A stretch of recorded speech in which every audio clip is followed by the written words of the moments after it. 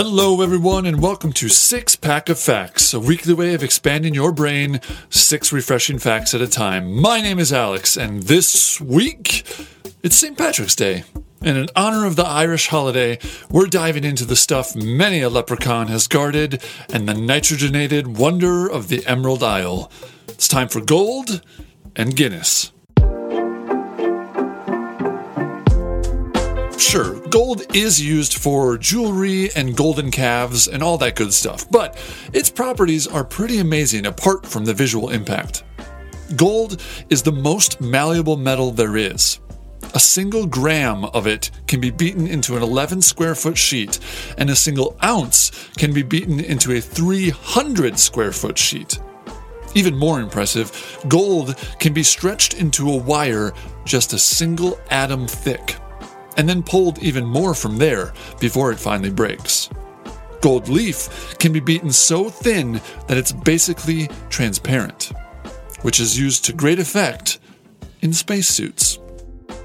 To protect astronauts from the sun's harmful UV radiation, an extremely thin layer of gold is applied to the spacesuit visors. How thin? 0.000002 inches thick. Thin enough to easily see through, but thick enough to safely shield against some nasty radiation effects. We've seen it a million times. The plucky adventurer discovers a tattered map, travels to where X marks the spot, and digs up a chest filled to the brim with pirate gold. This scenario is not nearly as common as movies would lead you to believe, but there were a couple instances of legitimate buried pirate gold. In one, Francis Drake buried several caches of silver and gold along the Panamanian coast after a raid on a Spanish mule train to prevent it from being retaken. But it wasn't left there unattended. Drake posted guards at each location to ensure a swift recovery after meeting up with his ships. Another sea captain, William Kidd, didn't get as lucky. A notorious pirate of the Indian Ocean shipping routes, Kidd landed in New York in 1699 and proceeded to bury millions of dollars in gold on Gardiner's Island for safekeeping. Shortly afterward, he was arrested in Boston. While trying to escape legal doom, authorities tracked down the treasure and recovered the bulk of it. Kidd was later transported to London and hanged. It doesn't pay to be a pirate, kids. Gold is obviously mined from the Earth, but it didn't just magically appear there. Increasingly, scientists believe that all of the precious metal actually came from space. In 2017, gravity waves were detected for the first time ever, thanks to what astronomers believe was a cataclysmic collision between two hyperdense neutron stars.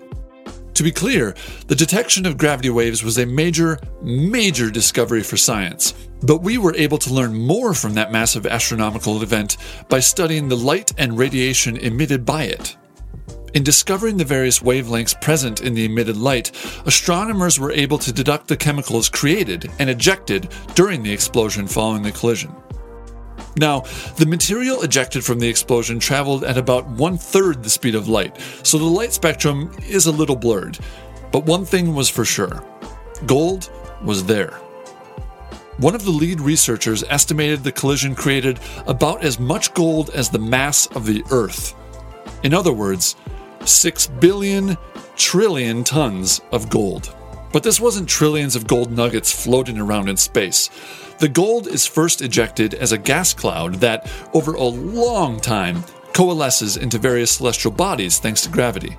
During the formation of the Earth, most of the planet's gold, about 99.5% of it, sank into the molten core. Thankfully, for gold lovers at least, the early Earth was bombarded by meteorites containing more of the precious metal, helping seed the planet with the glittering material we mine today. If gold is good, beer is great. And there's no other beer on earth that screams Ireland more than Guinness.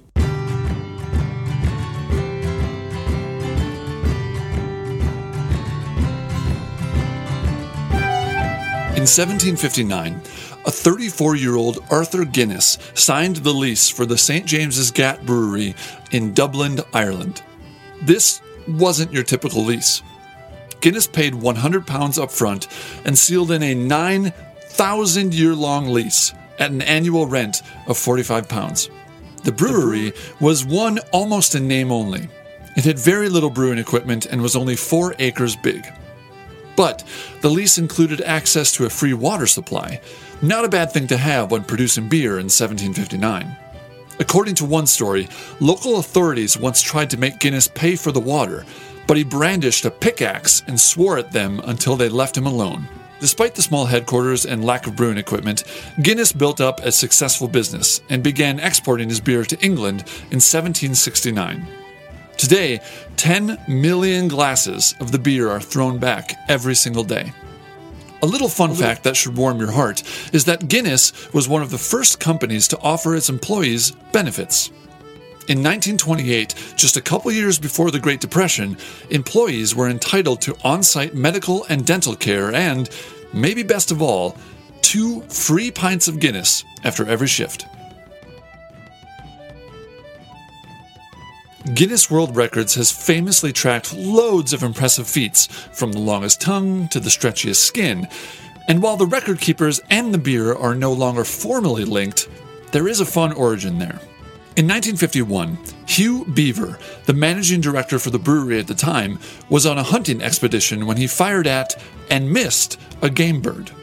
Later, after claiming it must have been the fastest game bird in the world to have escaped his aim, Beaver discovered there wasn't really a source to find out what really was the fastest game bird in the world. So, with the help of brothers and journalists Norris and Ross McWhirter, a book of records was published in 1955. The original 50,000 copies, produced with water-repellent covers to ward off any spilled beer, were primarily meant to serve as promotional items for visitors to the brewery. But Beaver soon found out the public was much more curious about the book of records than he thought. The book has been produced ever since. Wait! Before you enjoy your first of many pints of Guinness today, be sure to follow the official rules for the perfect pour, capital P, capital P. Here are the 6 steps straight from the beer horse's mouth. Step 1. Take a cool, clean, dry Guinness branded glass. Step 2. Hold the glass under the tap at an angle of 45 degrees. Step 3. Pull the handle forward until it's horizontal and fill the glass to between 15 millimeters and 20 millimeters, about 3/4 of an inch, from the top. Never put the tap spout into the Guinness. Step 4. Leave the surge to settle, approximately 119.5 seconds. Step 5. Top up the glass by pushing the tap handle backward until the head is just proud of the glass. Do not let the stout overflow, and never use a spatula to level the head. Step 6. Hand the pint to the consumer with a steady hand. There should be no overspill. Now, this process, of course, isn't needed to drink the beer. Even the former master brewer of Guinness has admitted as such. But if you want to add a little bit of pageantry to your St. Patrick's Day, and really, who doesn't, this is certainly one way to do it. And you get a beer at the end. What's better than that? And that is that. Whether you're itching to go on a treasure hunt or just want to settle in for a refreshing pint of the good stuff, I hope you have a wonderful St. Patrick's Day. Until the next 6-pack of facts, sláinte! And, as always, stay thirsty.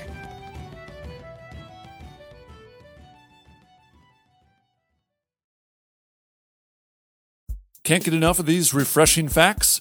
There are 3 easy ways you can help support the show. If you're listening through Apple Podcasts, leave a quick review. Then, make sure you're subscribed so you don't miss an episode. Then, share the show with a friend. The more, the factier. Stay thirsty.